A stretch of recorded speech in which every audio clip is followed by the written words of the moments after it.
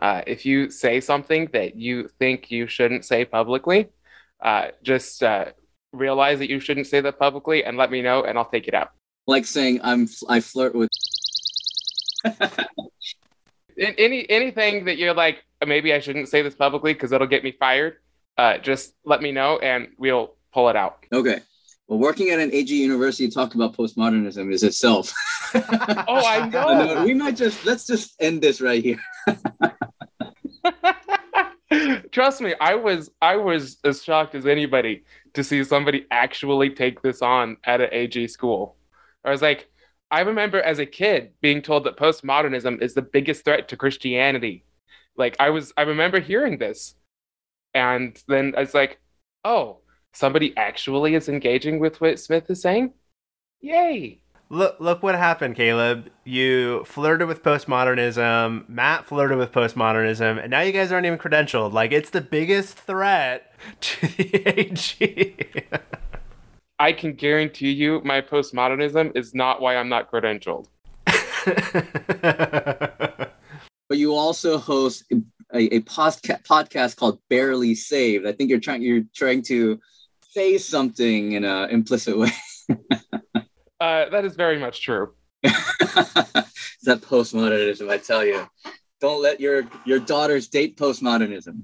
Yeah, well, we'll talk about postmodernism in a bit, but to me, the wildest thing about postmodernism is that I was always told it would lead to relativism and that you would just choose your own truth for yourself. And then we saw what happened in the results of the 2020 election. And I'm just sitting here at like all of the things that all of the people told me postmodernism is going to cause, they're guilty of now. No, that is the truth. That to me, that's like the wildest thing. That's like, okay, you know what? I'm just going to fully embrace postmodernism. Not relativism.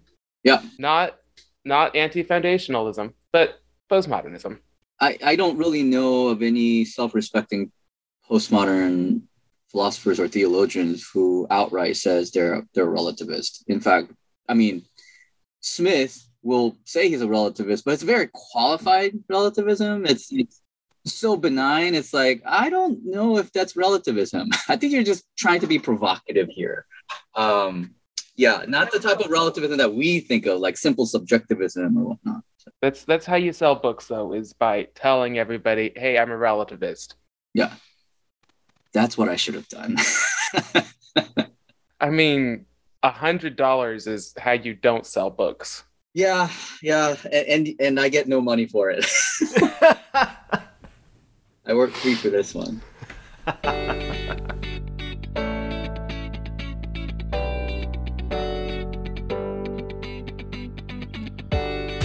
Welcome to the Barely Saved podcast, where we have the discussions real Christians don't have. Here's your hosts. I'm Caleb. I'm Caleb. Oh, I'm Mike. The smooth jazz Yoon.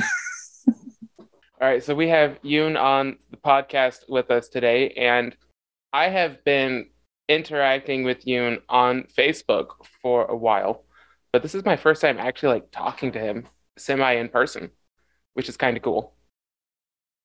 Yoon, do you want to tell us a little bit about yourself so that way we know why you're smarter than all of us and why we should listen to you? Besides your very impressive library in the background. Yeah, so I'm currently associate professor of philosophical theology at Southeastern University. As Mike asked, where is that? It is in Lakeland, Florida. That is right between Tampa and Orlando. I've been at Southeastern in various capacities since 2011. Wow, that's been a long time. I'm a triple graduate, I think. Yeah, I transferred in. I was in the military, got saved. And then I transferred to Southeastern, got my bachelor's in practical theology there. Flirted with Calvinism because I'm Korean, so basically I have to be a Calvinist or Presbyterian. Fair point. I think I really think that I am the only non-Presbyterian in my family. Anyway, so after that, I went to Reformed Theological Seminary to get my master's in theology, but by God's divine providence, however you want to take that, I transferred back to Southeastern, finished my master's there in theology, completed my certificate in theology at Reformed Theological Seminary, and then went to the University of Aberdeen to get my PhD in divinity and focusing on postmodernism and the thoughts of James K.A. Smith and Reformed epistemology. And along the way, I decided, hey, why not get a Master of Divinity while I'm doing my PhD? And so I did that. I don't know why my wife let me do it. We were all crazy back then. And so I finished that along the way. So I'm a triple graduate of Southeastern. I've stayed here. I love it. My colleagues are incredible.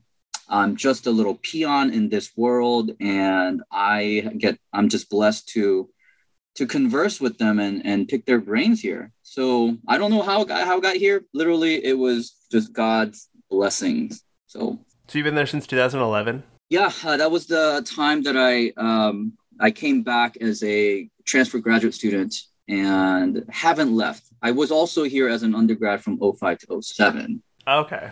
So you got there in 2011. I was a freshman in high school.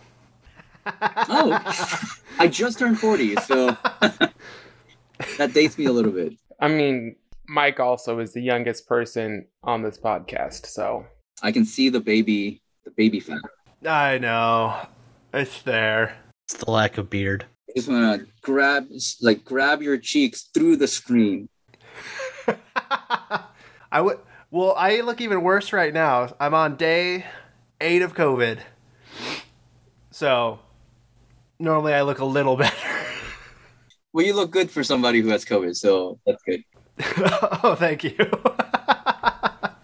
So what do you teach? What you already said. You said you teach theological or philosophical theology. So my bread and butter, I teach Intro to Ethics just because it's one of the what we call Common Core courses that every student has to take. Mm-hmm. I have a mentor here who also teaches ethics. So we both of us are the primary ethicists, which is interesting because ethics is not my research specialty, mm-hmm. just a general competency, but I have a special place in my heart for ethics because it was through ethics at Southeastern as an undergrad that woke me up from my fideism and helped me to realize the robustness of the faith, the critical tradition of Christianity that awoke the desire in me to pursue graduate studies. Cool. Yeah, and I get to teach that now, so I've been blessed.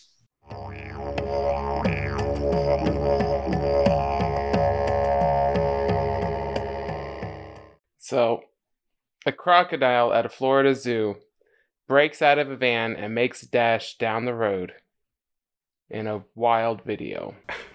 Oh my gosh. I'm watching the video. Mike, what are your thoughts when you hear that a crocodile broke out the back window of a van and made a dash down the road? I think 10 out of 10. Amazing moment in nature history. Go crocodile. You're my hero of the week. If you gotta scroll down, the top video is not the video. The top video is not it. It very confused me. Especially on Newsweek. So it isn't actually a crocodile? The top video is never the video. It's always the one lower down.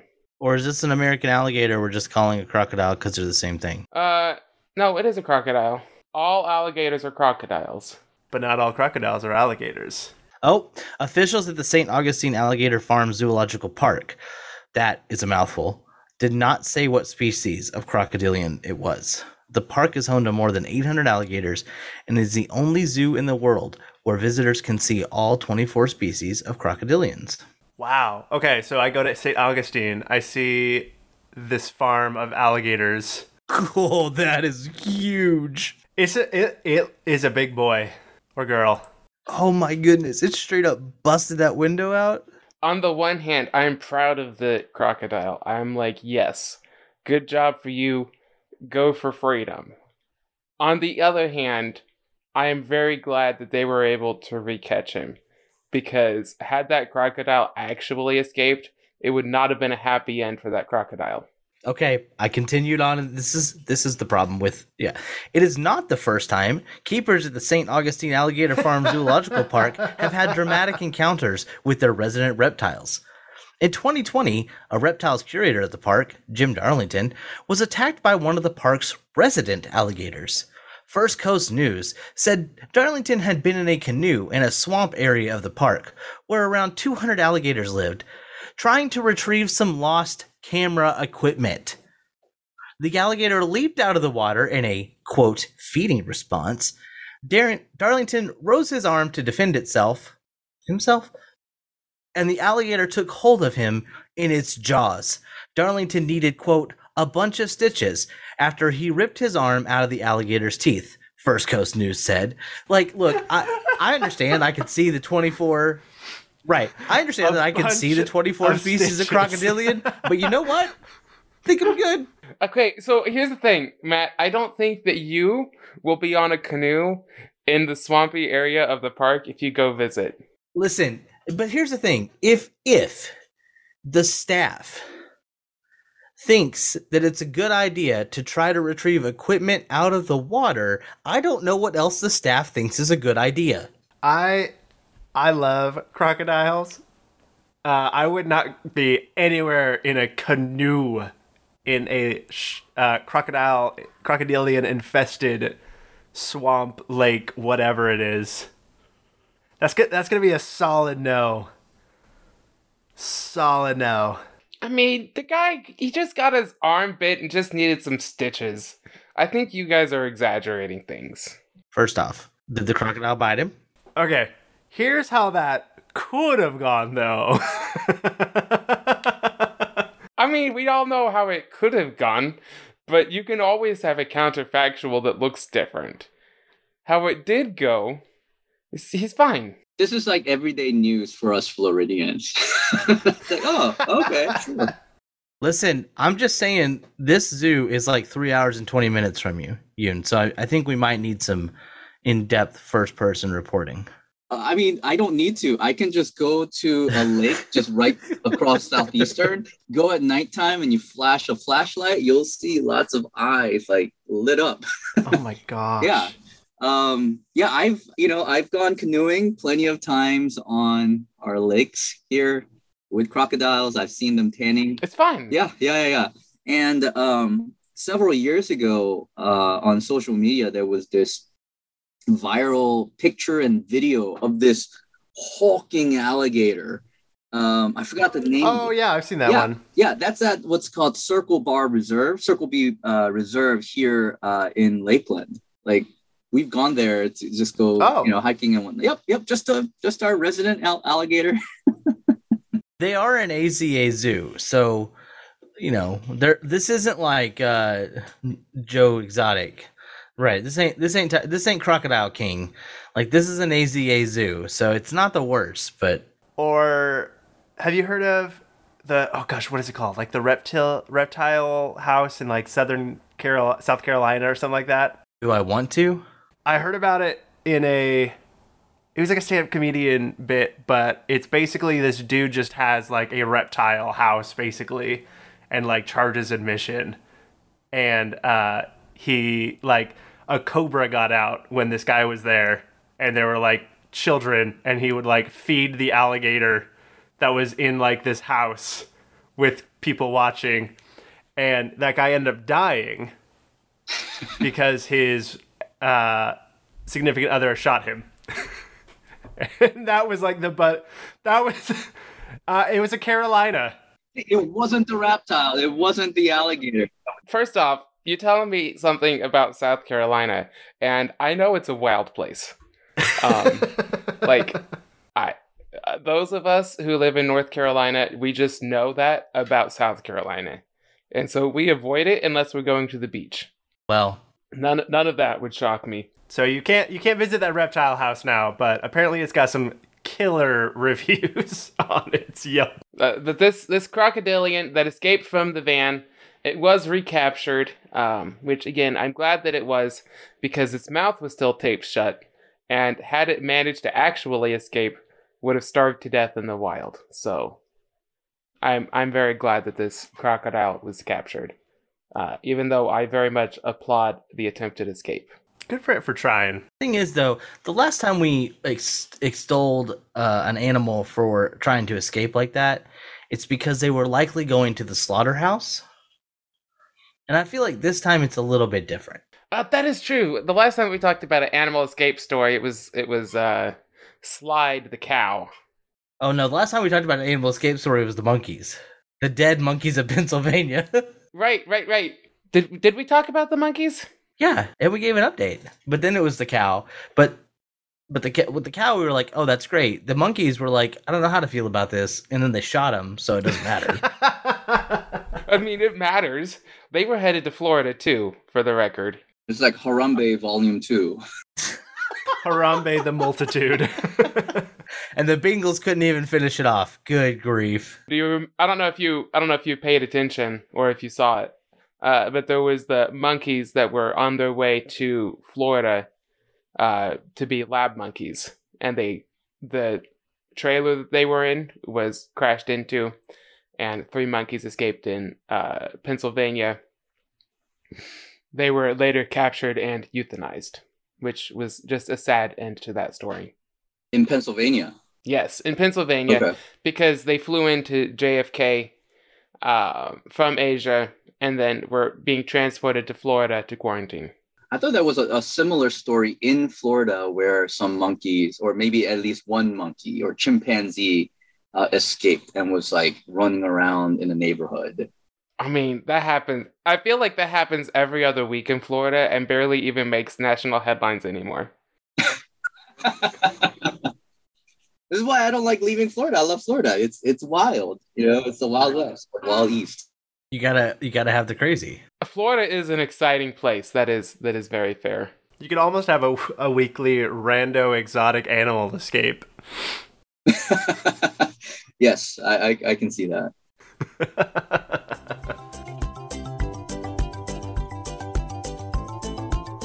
All right, so we brought Yoon on because he wrote a book, Postmodernism or Pentecostalism, Postmodernism, and Reformed Epistemology, James K.A. Smith and the Contours of a Postmodern Christian Epistemology. And in the past on this podcast, we have said that we are postmoderns. Me and Matt have at least, and have, And I think I just looped myself in with you guys. Decried the errors of modernity. Right, because you don't know any better? No. I'm a great follower. So I would like to open this conversation, Caleb, if I may. Okay, all right, you can, but I'm concerned about where you're going to take it immediately. I am excited. This is a Facebook post. We're talking about postmodernism and how we know things, right? Right. For those who don't know what epistemology is how do we know that? And a postmodern epistemology is specifically, it's a reaction to a modernist epistemology, and we can talk more about that in a little bit. Because I was raised, I would say a lot of us were raised in a modernist epistemology, even if that's not the intention. That's kind of what it is. So somebody in a Facebook group that we might happen to all be in, at least at one point, said, "It's sad to see so many ministers who are influenced by the world's doctrine of religious and moral relativism. It is sad because this belief will only allow hell to open its mouth wider for the lost. Many people teach and preach to appease the sin, not to oppose it." Now, I don't know what I was thinking, but I said, this is the most modernist post I've seen in a while. And then I put a hashtag, Christian Postmodernist. And so somebody said, you do know that one of the defining characteristics of postmodernism is an absence of God and morality, right? And then they went on, and this person said that they have studied it for years, have been published on the subject, on how detrimental it is to a Christian culture. A Christian postmodernism is an oxymoron. I just want to say, first off, as you were reading that, the reaction on Yoon's face was fantastic. It was fantastic. So, I guess, we should probably start with modernism. So how would you describe a modernism epistemology? Yeah, one, I would say that relativism, the type of relativism that people are afraid of, are actually the logical end of modernism, and not necessarily postmodernism. And there are many forms of postmodernisms, so that what we would call hypermodernism is a form of postmodernism. They're just same things, but not all postmodernisms are hypermodern. So kind of like with the crocodiles, all alligators are crocodiles, but not all crocodiles are alligators. Same thing with hypermodernism and postmodernism. So, modernism arose, depending on who we want to ask. We could say Descartes. If you asked John Milbank in Radical Orthodoxy, it started arising with John Duns Scotus and univocity, what's called univocity of being, that equated being itself with God. So kind of being and God's being, a metaphysically different being, and creation's being became equated. But anyway, I don't want to get too technical because I would think the listeners of this podcast might get too lost. So I don't want to get lost in the weeds. But anyway, so to understand postmodernism, we have to understand modernism. And to understand modernism, we kind of have to understand pre-modernity. So pre-modernity, before let's say Descartes, is that everyone had an enchanted worldview. Like, no one was really an atheist.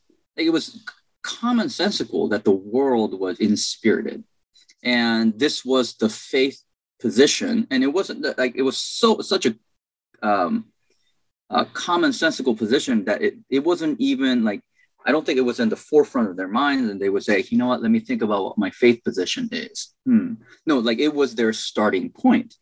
In this way, the being of God, the being of ultimate reality per se, was the starting point that allowed for knowledge to occur.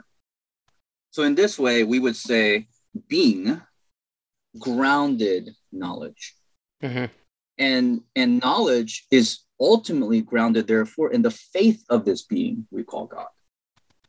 Whereas when modernity came, modernity was about the establishment of human power, our ability to not only come to know things purely by the use of our reason, but also to conquer nature itself, right, through science.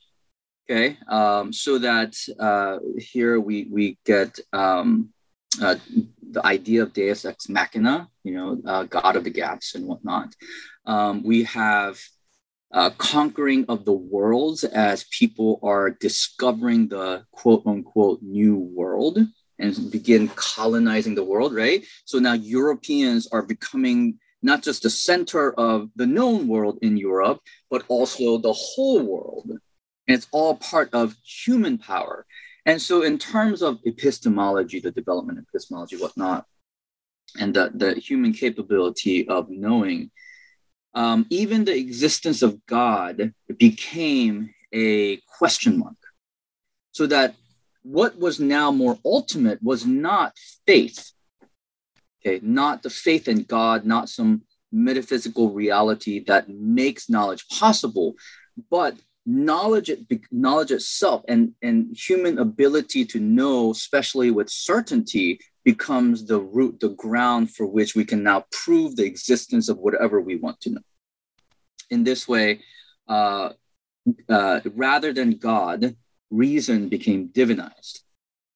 And now, if in this tradition, we can now understand why apologetics became so popular, because now we could defend the existence of God by our reason. And this is why some schools of apologetics, like presuppositionalism of Cornelius Van Til, would say that, things like classical apologetics or evidential apologetics gives away, the common ground, gives away authority to reason.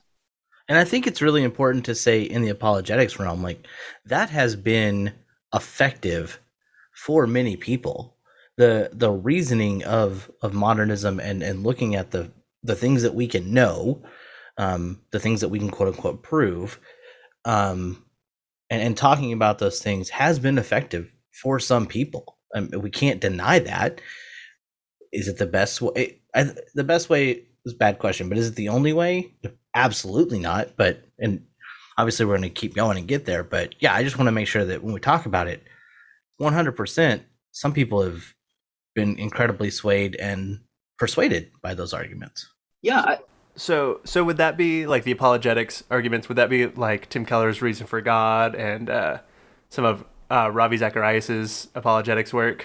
William Lane Craig. Yeah. Is that William Lane? Okay. Let's make sure I'm tracking. Now, I like apologetics. I think there's definitely value for apologetics. But so if we want to get technical, again, if we focus on the rationalism of modernity, we can often think that rational defense is the ground, perhaps, for faith. We have to know these things in order to have faith or whatnot. Right.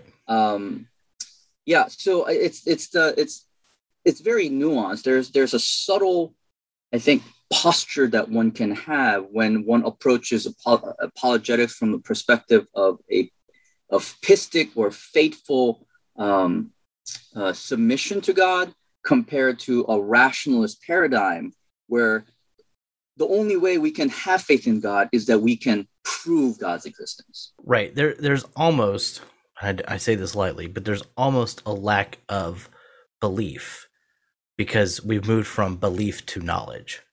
Yeah. And in that world, especially in the Christian tradition, in that type of world, then doubt definitely becomes right scary. It's problematic.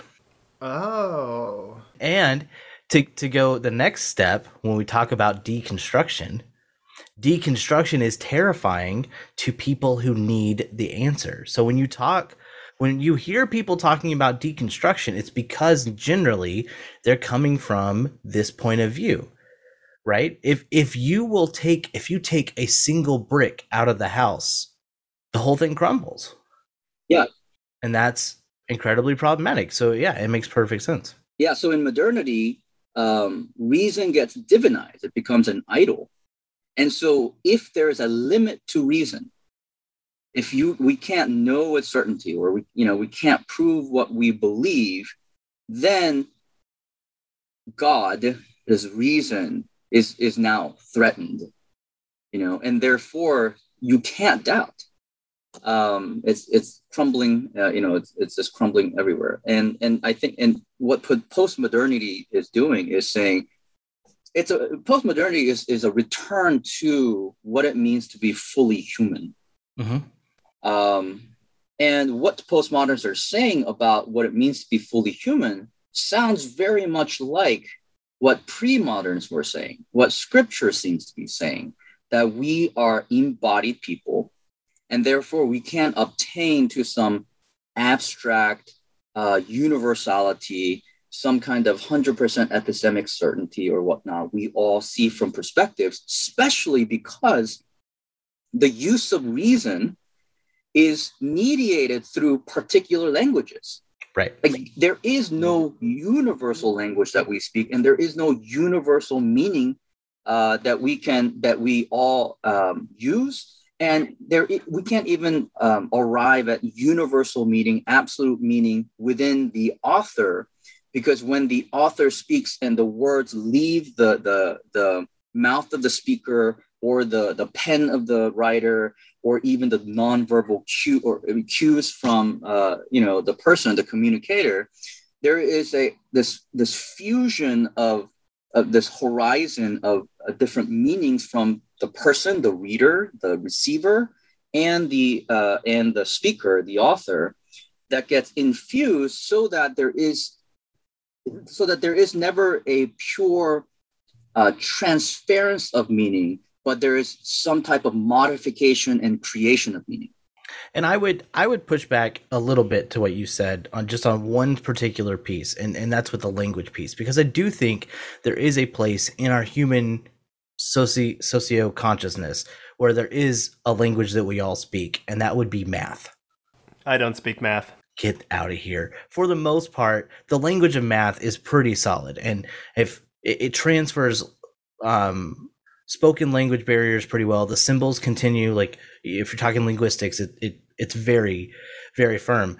And modernism, to a certain extent, the way it flourished was built on the work of Newton and his ilk, because math. And so, yeah, I think, and it's a silly pushback to a certain extent, but I do think that modernism has a place in our culture, because with math, it's great. It actually helps out a lot. And I think it's silly when people are coming against postmodernism and saying, well, they just want 2 + 2 to equal 5. It's like, listen, you're wrong, because that's not how it works. But I do think that is a place where we have a very consistent way to talk about things, and we talk about them the same across all languages, but that's it. Any step you move forward from there, it changes completely. So there are certain areas of reality that is more stable, and math is definitely one of them. Now, I'm not a mathematician, I'm not a physicist, whatnot. That's not my area of even general competence. But this is what I would say. Postmoderns, many postmoderns who are not actually relativists, which there aren't that many, at least in the scholarly realm, would say that, yes, like math represents, so let me go back. So many postmodern scholars will not deny ontological objectivity. As so they are what's called ontological realists, as in the being of existence, there are things that exist and therefore act as a range, like barriers, a limit to our interpretation, so that we don't have interpretation mania. But and it does provide some range of different interpretation, but it doesn't allow for interpretive mania, where every interpretation is now equally valid. Okay, so math and any other objective reality act as a parameter, a limitation of a parameter of interpretations. Okay. And so I think we can say that there's a form of universality that that postmoderns could agree with moderns. However, this is where it gets a little bit more complicated. When we approach truth from a rationalist perspective, it's all very much propositional and abstract. Okay, I mean, it's Platonic. Abstract truths are therefore universal. It applies everywhere. This is the forms. Okay, postmoderns, by bringing things back to the body, to our situated locales, our situated contexts, our situated languages, and even now also the affections, emotions, feelings, moods, which are not universal, and also how we live out the truth, tells us that it doesn't, like, saying that 2 + 2 = 4 is trivial. Right. Like, it could be trivial, part of a trivial pursuit for little 2-year-olds. Hey, little Johnny, what is 2 + 2 = 4? 2 + 3 equals. What postmoderns would say, what's more important is what you do with truth. Right. 2 = 2. So what if you have really great mathematical truths, but you use that mathematical knowledge to devise weapons of mass destruction?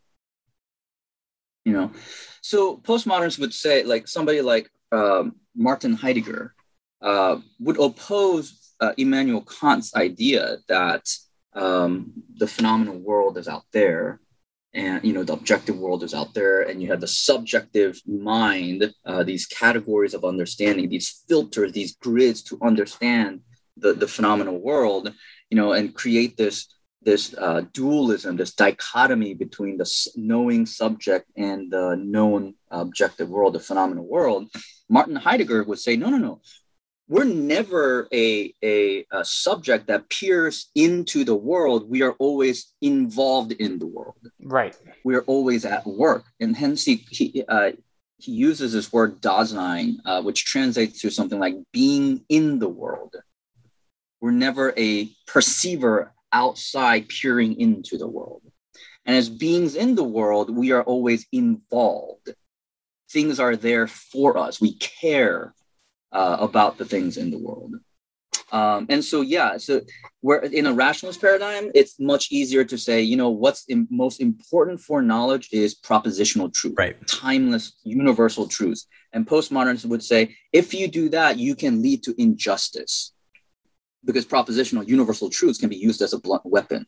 But what's more important than propositional truth is how one uses it. And hence for postmodernism, in basically every postmodern philosophy, justice is justice and violence are key themes. And something that you talk about early on in the book is that the shift from modernism to postmodernism is a shift from looking at ourselves as autonomous beings to looking at ourselves as languaged beings. Oh, language. I think that's a big thing, is because the way that we understand things is through language.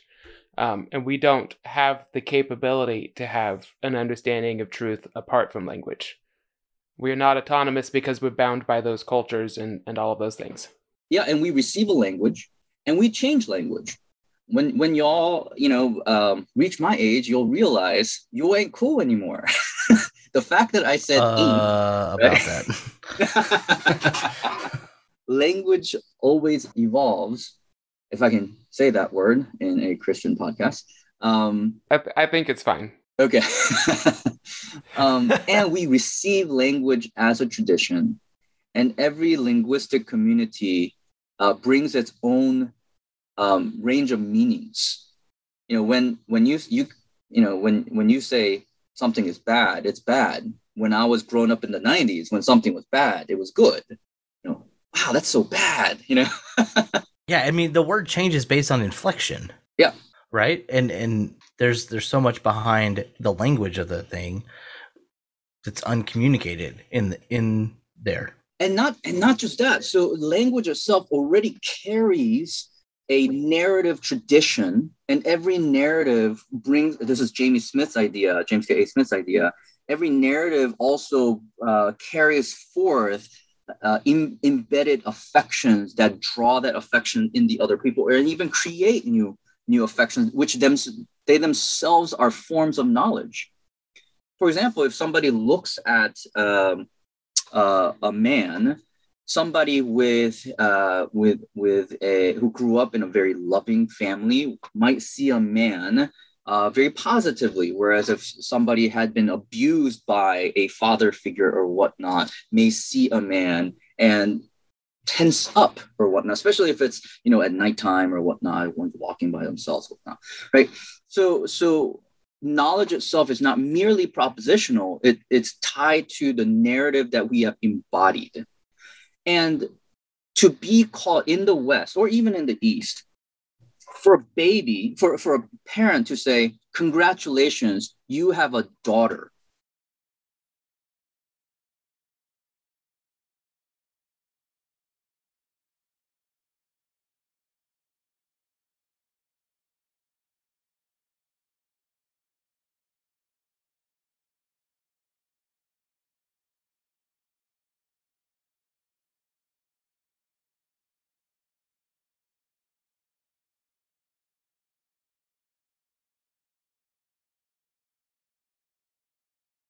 That term daughter already carries certain narratives about what she can and cannot do. Yep. And with that carries the moods and the emotions that are appropriate to how a girl, a woman ought to behave and live out her life. So I think we've got the primer here. So it just as briefly as possible, what are some of the postmodern Christian epistemologies that you observe and talk about in the book Don't tell us the whole book. Obviously, we want people to go get it, but give us some highlights, something that would intrigue people to go out and get that Kindle version. Yeah, because the Kindle version is cheaper. And I have to say, I got the book from the manufacturer that does the Adobe digital editions. And I will say, even though I got the 30% discount because I got it that way, I would have rather got the Kindle because the app is just clunky and difficult to actually engage with. No, I'm sorry to hear that. Oh no, it's fine. It just crashes all the time. Apps these days. Yeah, so in a nutshell, one, to assuage the fears of Christians who have been told that postmodernism is the demon, the enemy to our faith. I would argue, one, a Christian postmodernism recognizes that there is that objective reality, and that we can't, so mind independent reality, we don't create reality with our thought, and that we can know this reality, but not merely as peering into and through an interpreted lessness, okay, and without interpretation, but that we draw all of our background in our knowing process. In this way, we need to tend to our emotions, the stories we tell, and what we do, so that the truth that we live out, again, it's a living out. It's not enough for Christians to only care about mind-independent truth, because demons, the famous passage goes, the demons know, and yet they shudder. They know objective reality about God, but they hate the truth. So merely knowing truth is not enough. Postmodernism recognizes that knowledge occurs through particular languages, particular contexts, particular cultures, particular ways of living, particular rules of life. And that therefore we must show, we can't project our understandings into their life, which would be in a way kind of ethically violent to who they are. We want to allow them to speak to us. Right. And so, so for Christian postmoderns, we recognize that truth is there. We can know it. However, to know it occurs from our own context. Therefore, we need to be open to others who speak and know from their context, because my context is always limited, which means my knowledge is always going to be limited. Would you say, and this is just a general question, would you say that the idea that we talked about relativists, and a Christian postmodernist would, by definition, reject relativism to a certain extent, right? Just because of the idea of Jesus. If he is truth, then it'd be impossible for everything to be relative. Would that be a fair assumption? Yeah, so a Christian postmodern, by the very fact that they believe that God is Lord, God is the creator, the triune God is the creator, they have their proclamation of that is ontologically realist. They're saying that there is at least one reality that exists apart from what I believe about it. We would call that reality God.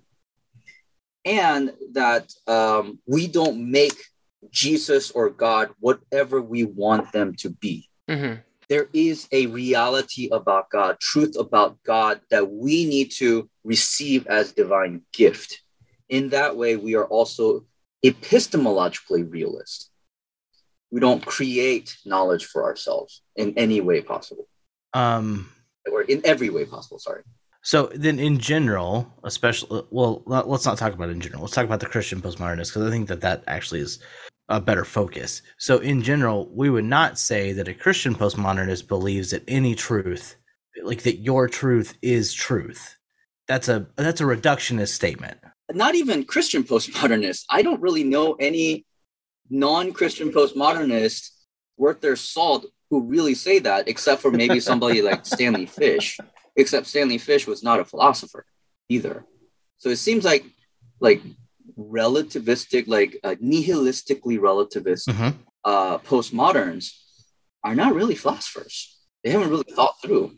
They want this to be true, and so that's what they're feeding off of. And so then the pop postmodernism that would say that, because we do see that in the world, that this is my truth. They're missing some of the basics, the epistemological basics that exist in postmodernism. Yeah, and I would say that in that way they're being modernist, because modernist was about the individual mind, individual reason, having the ability to arrive at something like absolute truth. So you don't need community, you don't need context.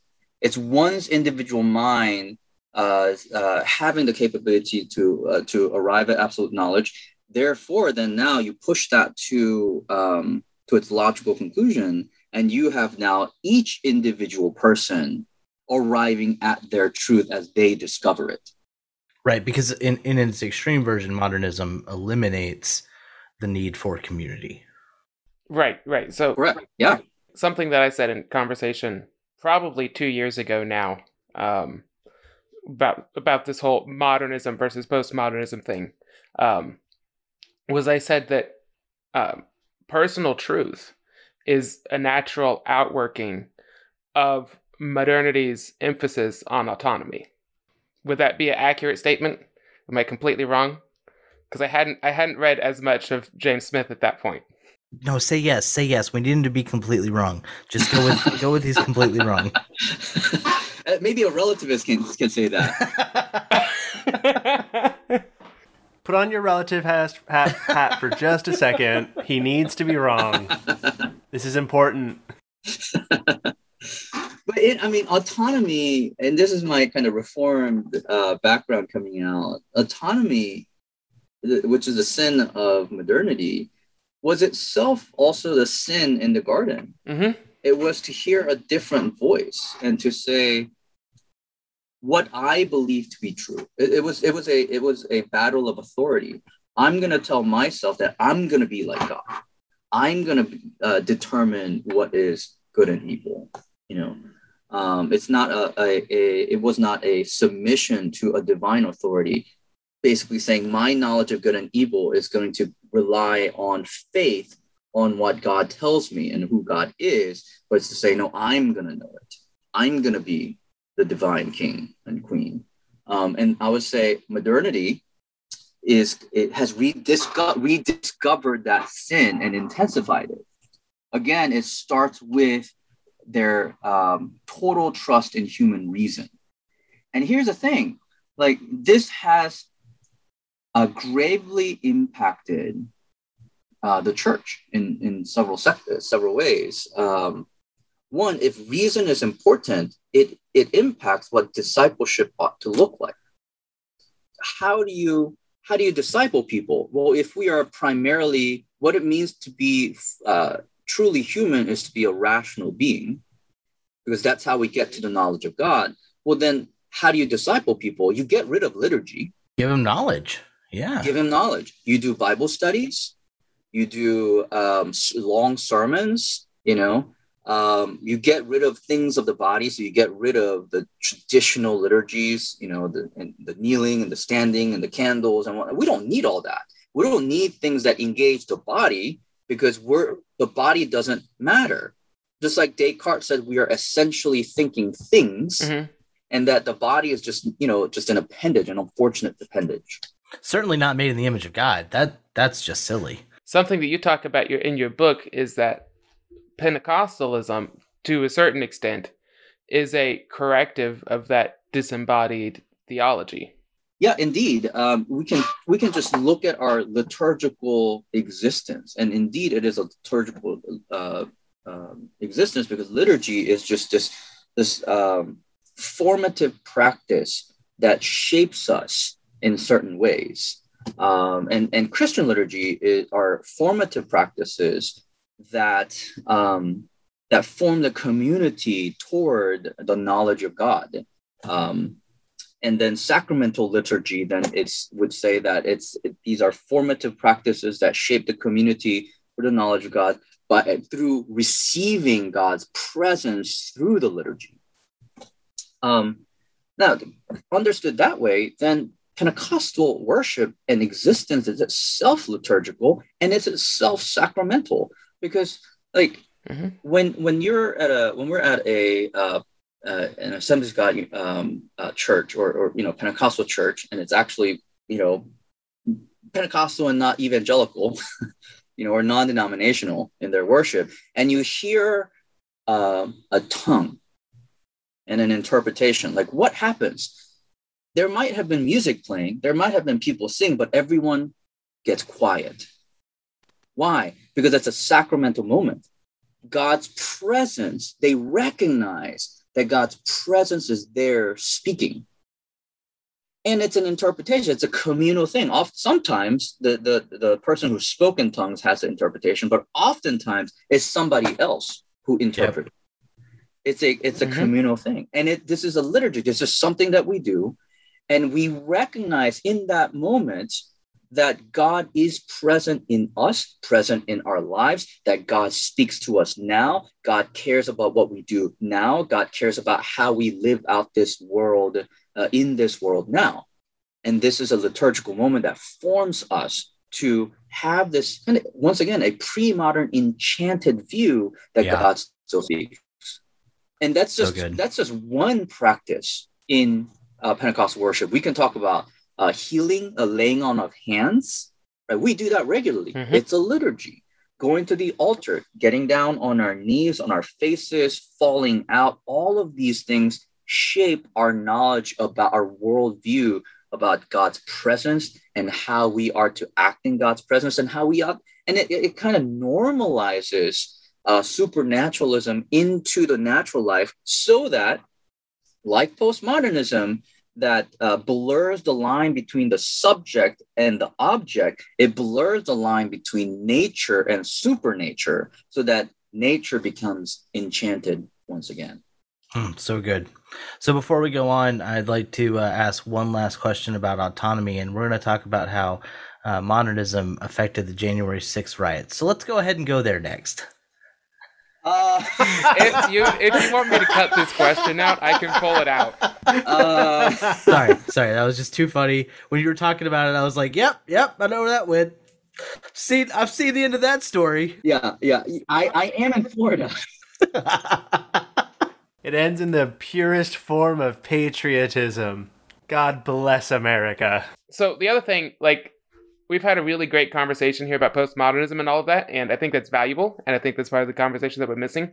But a big part of the book is taking postmodernism and Pentecostalism and having that engage with planting as Reformed epistemology, which we're not going to necessarily need to go there because there's a lot of pretext to then explain planting as a Reformed epistemology, what that is, properly basic beliefs and all of that.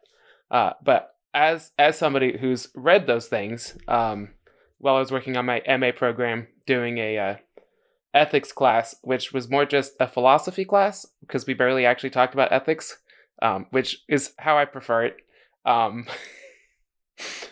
We talked a lot about planting as Reformed epistemology. And throughout my discussion board posts and things, I kept referencing that this feels a lot like what Jamie Smith is doing in Who's Afraid of the Postmodern. And I just want to say that I appreciate somebody writing the book that I thought should be written as I was writing discussion board posts 3 years ago. Well, I wish I could have transferred myself back, time traveled 3 years ago and said, here, use my book. You got the answer. No. I mean, it didn't exist yet, but it needed to, because the things that Planting It talks about, proper basicality, the idea that the Holy Spirit gives witness to the believer, all of those things is the enchanted pre-modern worldview given in a modernistic lens. And I think that the two go together a lot better than our reformed bros want to say. Yeah, and actually, it's because it's reformed epistemology. Like it's the reformed who have sometimes or oftentimes pushed back against what's called natural theology or forms of apologetics. So you don't need that. I mean, yeah, it's helpful. Often it's helpful for defeating defeaters or arguing against challenges to Christian belief, which also has a positive value for perhaps a doubting Christian who might read this and be like, oh, you know what? No, my doubt has been answered. My faith has been strengthened and whatnot. But Reformed epistemology and many Reformed theologians have argued that we have this innate knowledge of God, the sensus divinitatis, a sense of the divine, this knowledge of God that has been implanted in us. And therefore, we don't need arguments or evidence to justify that my belief is knowledge. But by merely having that belief, it's what's called warranted, and therefore it is knowledge. And yeah. I think Plantinga and other Reformed epistemologists, I think, argue persuasively that many of our beliefs are properly basic. There are, the classic example is that we can't argue, we can't give a certain argument that the world exists longer than 5 minutes ago. Like in a non-circular way, how can you prove that? Right? You believe, but it would be the skeptic who questions the length of the existence of reality, who's the weirdo in a way, than the one who just says, no, I'm pretty sure that my memory of what I was doing 10 minutes ago is correct, and I know what I did 10 minutes ago, which was probably crack jokes about crocodiles. I was there for that. You just gave me a new conversation to bring up at 11 o'clock at night with friends. Yeah, or the belief that you have a mind like mine, that you're not some sort of sophisticated robot. Right? I love Battlestar Galactica. It's the greatest TV show ever and the greatest board game ever. Boom, takes like 3 to 5 hours. They discontinued it. It's a travesty. Anyway, the premise of Battlestar Galactica is that these robots called Cylons advanced their technology enough that these newer models of Cylons were basically humanoids, and you couldn't really tell whether they were robots or not. And so we can ask the question, like, how do I know that you are not some sophisticated robot? I could maybe kidnap you, and I can cut up your skull and look through and see a brain, but the brain is not the mind. They're different.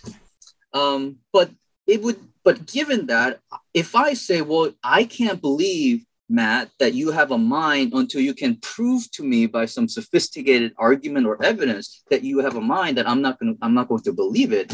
I'm the weirdo. Right? You know what I mean? So Reformed epistemology is saying, as long as your cognitive powers, the faculties, are working properly as it is designed, and it's successfully aimed at truth, then the belief that cognitive faculty produced is itself warranted, that it itself is knowledge without having to have evidence or arguments. And so when a Pentecostal says, I believe or I know that God spoke to me, we can say, yeah, you don't have to give an argument that God spoke to you. Like you know that God spoke to you. So instead of I think, therefore I am, it's I believe, therefore it is. Well, no, that would be relativistic. Listen, you're putting the cart before the horse. Instead of I think, therefore I am, it's I am, therefore what I see is probably real. I am, therefore I think? No. You can be without thinking. Oh, now that is a philosophical question. I don't know if a person can be without thinking. Yeah, I would say maybe if we're going to use that kind of problematic, Reduction. yeah, maybe from a Christian perspective. I mean, I don't think we ought to place it. I don't think we ought to make it based on knowledge. Again, what's foundational is not knowledge. That's modernist. Yep. So maybe from a Christian perspective, it would be like, I am loved, therefore I am, because we are the byproduct, or not the byproduct. I don't even want to say the word product. Man, that was really James Smith right there. That was like pure. Yoon Shin is just channeling Jimmy Smith and saying, "Here we go." I don't really have Twitter. I mean, I have a Twitter account, but I never use it. I haven't been on there in years. So sometimes I guess from reactions, I just think I say something profound, but when I say it, I don't think I'm saying anything profound. So I guess I'm glad that you guys think it was good. It was the way you said it, the love, like it was just pure everything. I just expect it to come out of Jimmy Smith's mouth. Like just as soon as you said it, I was like, yeah, I've read that book. You expect to find that quote in You Are What You Love. Like you just think, if I go turn there, I'm going to find that quote. It's as natural as unicorns pooping out rainbow. All right, let me hit our transition music and we can move on to our tweet. Oh my goodness. Are you ready for this, ladies and gentlemen? No, I'm not, because I don't know which direction you're taking this. All right. So, Yoon, here's the rules. You get to read the tweet because you're the newest guest. The newest host. Matt never lets us know what it is ahead of time. So, we get to respond to it in the moment. It's so much fun. I'm going to put it in the chat. Here we go. Okay, so oh man, I think if you just read the top portion, we can fill in the bottom portion if you just read the actual tweet. Here comes the tweet. Do-do-do-do.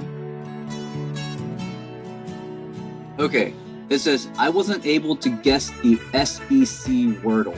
So real quick, everyone here knows what Wordle is? Are you familiar? I have no clue what Wordle is.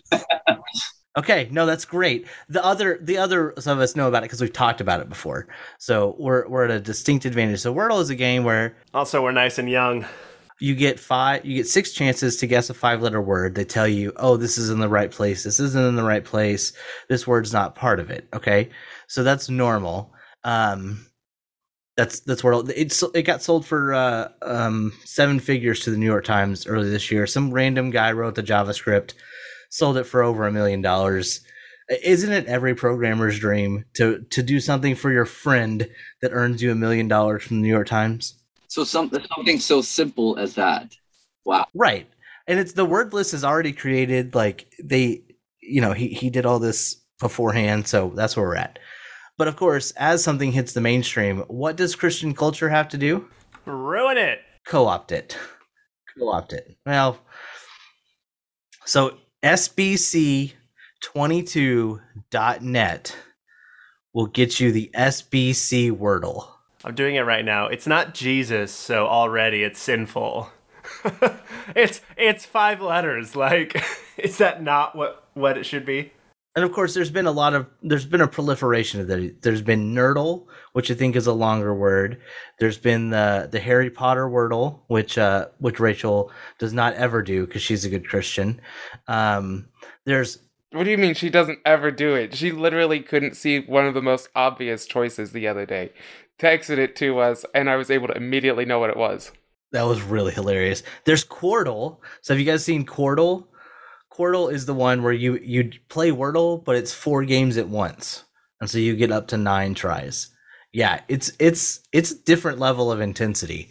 So this one, Jaron Sainsbury decided to try the SBC Wordle. And the words he tried that weren't the answer to the SBC 22 Wordle were abuse, power, white, Trump, elect, and stole. And I just thought this was fitting because we talked about Wordle and Beth doing it the other day, Auntie Beth. And this was just the fact that the SBC has done it at all. And is this SBC standing for the Southern Baptist Convention? Yes. Yes, but I don't know that the SBC is doing it. Oh, okay. Just tongue in cheek. It says how to play. This is a special adaptation of the famous word guessing game designed to get you ready and excited each day before the SBC 2022 annual meeting in Anaheim. And it has a link to sbcannualmeeting.net. All the words in this game are related to the categories of church culture, SBC polity and entities, Bible books, annual meeting lingo, or California tourism. So I'm sure that somebody... Why California? Because they're in Anaheim. Yeah, get this. No, what does the word count have to do with this, though? Wait, is that it? Votes. They're counting the votes, Caleb. Come on. Okay. It's a parliamentarian joke. Oh, my motion is in order. Well, that was stupid. I don't know if it's actually done by the SBC, but it's not important right now. I just thought this was hilarious. I saw it. I think I saw the retweet last night, and I laughed really, really hard.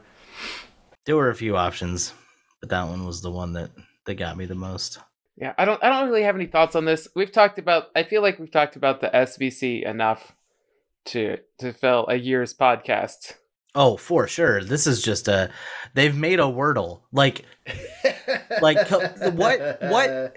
This is just like your friends asking you who are your favorite rappers, and you're like, well, I mean, if you like Eminem, I know this guy named Toby Mac, and it's like, all right, buddy.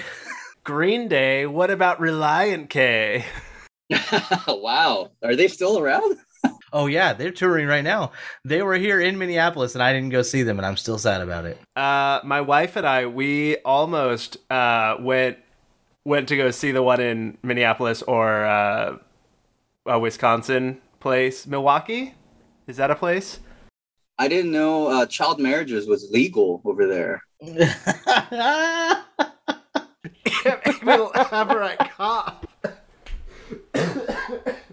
It's better that he's coughing. Well, there you go. SBC22.net will give you the SBC22 Wordle, and you can feel however you want about it. I think this is one of those things that I cannot stand, much in the same way of Cards Christians Like, which is a youth group version of Cards Against Humanity, which I'm so sorry, the friends that...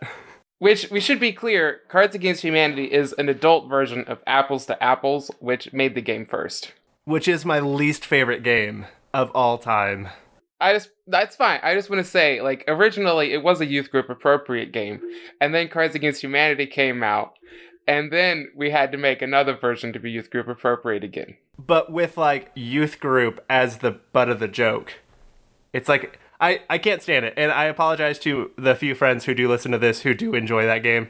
I won't play it with you. I hate those games. I think they're stupid.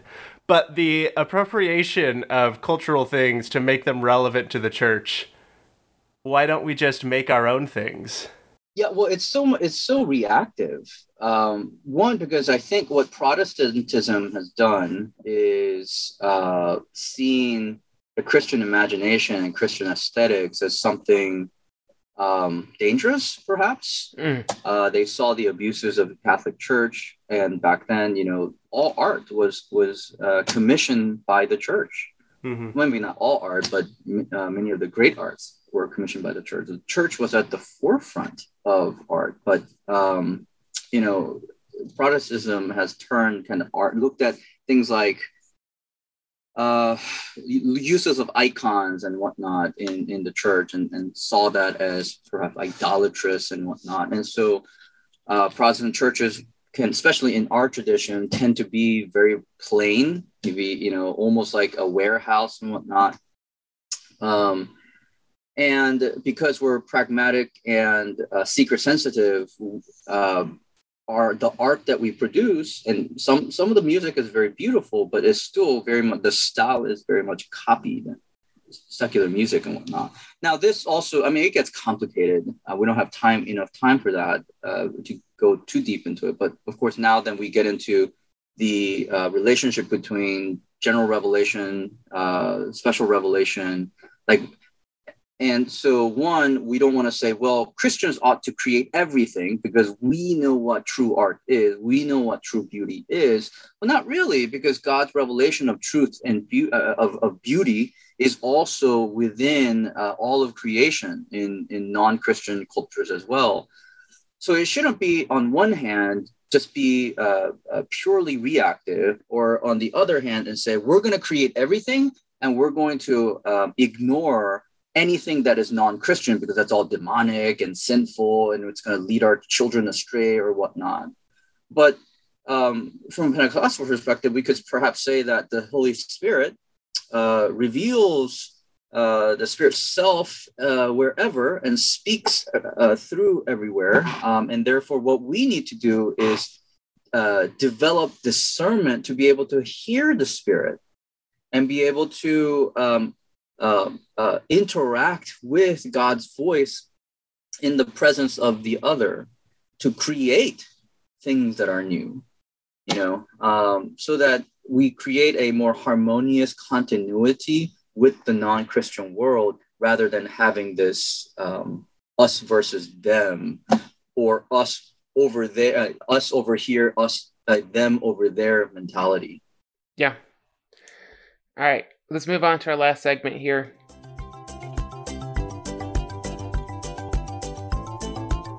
I don't have a news story. Are we talking about war? Yeah, I don't have a single news story because this podcast doesn't come out for an entire week. And by then, whatever news article I would say about Russia invading Ukraine will be outdated. Sir, they're not invading Ukraine. They're occupying independent territory. I'm pretty sure that once you go for Kyiv, you're no longer occupying independent territory. They're launching a special militarization exercise. They're not occupying it. It's a preemptive strike for their occupation. They are freeing the Ukrainians from themselves. Right. They're bringing freedom to two areas of Ukraine, and to do that, they have to attack the capital. Come on, Caleb, get it together. Could we actually talk a little bit about war as this segment? Yeah, I mean, I would love to. That's the idea. They just. Oh, okay. Sorry. Yeah, no, we are. This is. I just don't have an article because whatever specific article I post is going to be really old in a week. You have to know we use sarcasm and satire to a certain extent to make salient points. And I would like to lead off, if I may, in saying that at some level, it feels a little hypocritical for the United States to be condemning another country, invading them and giving them freedom. Listen, I'm not saying these two situations are equal, but at some point, it's really hard for us to stand up and say, you shouldn't do that. Matt, I'm going to go out on a limb here and say that the two aren't equal. What we did is probably worse. From what I understand of the... You think they actually had a standing government and one that worked and was fairly healthy at that point? Yeah. Like everyone had electricity and everyone went to college and, well, not the girls. Had a decent economy. So I went on Reddit, which I don't normally do. Oh my goodness. I recommend against. I know sometimes it's the easiest place to find little tidbits here and there, but there are some big threads right now about Russian citizens posting about their views of what's going on over there. Specifically asking about the propaganda that's being said. And it is very concerning how American it sounds. Well, the thing, why it sounds un-American? Why? Because the propaganda in America is Russian. Like this isn't something that's American. It's Russian propaganda influenced the 2016 election more than we can ever actually probably know. And because we know that the propaganda that Putin is using right now in his country and in the Ukraine is very specifically Russian propaganda. Matt, I think that you're overstating it because part of it is this is also, they've shaped their sound of their propaganda to be like American propaganda in the early 2000s. Yes. So that way, when the UN looks at what's happening here, Russia can say, well, we're just doing what the Americans did. So I think it's both. I think it's both. Our propaganda has been shaped by Russian propaganda, but also the language that the Russian government is using is intentionally made to sound like us. I hear what you're saying. So, guys, I have to leave soon because I have an event to go set up. But let me, I would like to say regarding, I agree with what you're saying about the hypocritical stance of the U.S. because we have been the most warmongering nation in the 21st century. But instead of saying, well, what's the role of Russia and America in international politics? Maybe we could take this as a time for self-reflection. Yeah. It's so easy to see ourselves, again, stories, narratives, and the affections that it draws. It's so easy to see ourselves, place ourselves as the protagonists in the story. We're always Israel. We're never the Philistines. Mm-hmm. We're always the disciples and the forces of Jesus and good rather than the Pharisees, the teachers of the law, and the Sadducees. We're always Peter on Pentecost Sunday and never Peter on Good Friday. Yeah, exactly. But, I think the posture that we ought to take is one of kenosis, of self-emptying, to take on the form of the servant and say, may you increase, may I decrease. And always be self-reflective and ask ourselves, where have I and we have gone wrong? And how can we listen to God's voice in the different avenues that God speaks, whether it's through scripture, through other people, through the still small voice, and ask God to open up ourselves to us, that God will read us. So if it just says we read a book and say, oh, wow, this is a great story, or wow, this is a tragic story, whatnot, when God reads us, what is God reading? And I hope that our reading of ourselves will be faithful so that we don't always see ourselves as a protagonist when we're not. I believe it was Stanley Hauerwas who argued that war and the United States cannot be divorced. Yeah. Like the DNA of America, of North America, of US, is tied to violence of war. Mm-hmm. Beginning from our independence all the way to now. If so, and if we, I'm not a pacifist, I'm a just war theorist, but even then we have to ask ourselves, have we been just in the use of violence? Have we been the city on a hill that we like to see ourselves as, this idea of manifest destiny? And I would say we have failed more than we have been faithful. Again, perspective, right? It's not universal. We've got to have the right perspective. That's postmodern. Well, I don't like it. I want to tell them they're wrong. Yeah, but Matt, here's the issue. You want to tell other people that they're wrong. But Correct. We are wrong as much, if not more than them. Never wrong. America first. No, I totally agree. And the problem, again, the problem is that we don't want to be introspective. We want this to be fixed quickly. And so many people want it to be fixed quickly without actually doing anything. And the emotional struggle to admit that we are wrong, we could be wrong, is a character flaw. This is why Hebraic thought is a virtue tradition. Like, God does not just merely want to give us propositional knowledge and propositional truth. God desires to shape us into a certain type of people. And this shaping doesn't merely come through reason, through coming to know trivial facts or even objective truths. Change comes by enacting change in our embodied lives. And so if we are uncomfortable or even resistant to change or even to humility, if we're resistant to hear, to possibly entertain the possibility that we might be wrong, we have to ask ourselves, what has transpired in our lives up to now that even the entertaining of the possibility of our wrongness, our failure, is not a possibility. Like, well, I'm wondering if there's a fear that if we get to that point, we will then ask, why is what Russia is doing wrong?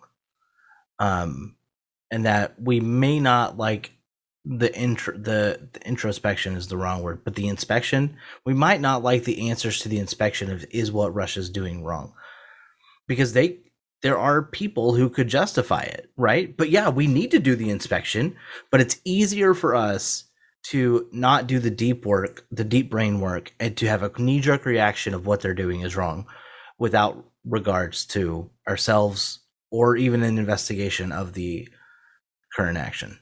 My colleagues are going to get mad at me. I have a honor society meeting that I have to get ready for. Enjoy yourself. Thank you so much for being here. We appreciate it greatly. Yeah, it was my pleasure. Thank you for inviting me.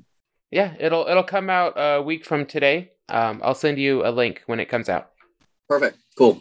All right. Thanks, everybody. See ya. Have a good one. Yeah, thank you. Bye, Yoon. What were you going to say? What was I going to say? Well, when you look at Vladimir Putin's speech, his hour-long speech, before he did anything, and he did this whole history lesson on the history of Ukraine, none of what he said was wrong. Mm-hmm. It was all truth. All of his facts, every bit of it, is 100% true. Yep. And that's the part that should make us pause. I still don't think that they should invade Ukraine. Right. That seems like an obvious answer, but in their mind, they are perfectly justified in doing what they're doing. Unlike Yoon, I'm not a just war theorist. I'm a pacifist, and so I'm like, we should not be killing people in war in general, pretty much ever. I think that maybe to stop military act to prevent killing, maybe it's fine sometimes, but generally we should be avoiding that whenever possible. We should send them to the island of perpetual tickling. But his facts aren't wrong. Ukraine used to be all part of Russia until communism. And so the idea of if Ukraine is trying to decommunize, to truly decommunize Ukraine, means it should go back to be part of Russia. That's not wrong. And that's the problem. It's crazy, but it's not wrong. It's very, very uncomfortable. Yes. Well, okay, and it's super weird. It's weird to think that if this current non-communist, quote-unquote, Russia, now existed back during the real Red Scare era, America would be like, yeah, Russia, decommunize them. Thanks for listening to the Barely Safe podcast. Make sure to subscribe using your favorite podcast app. You can find more episodes, links, and show notes, and merch at barelysafepodcast.com.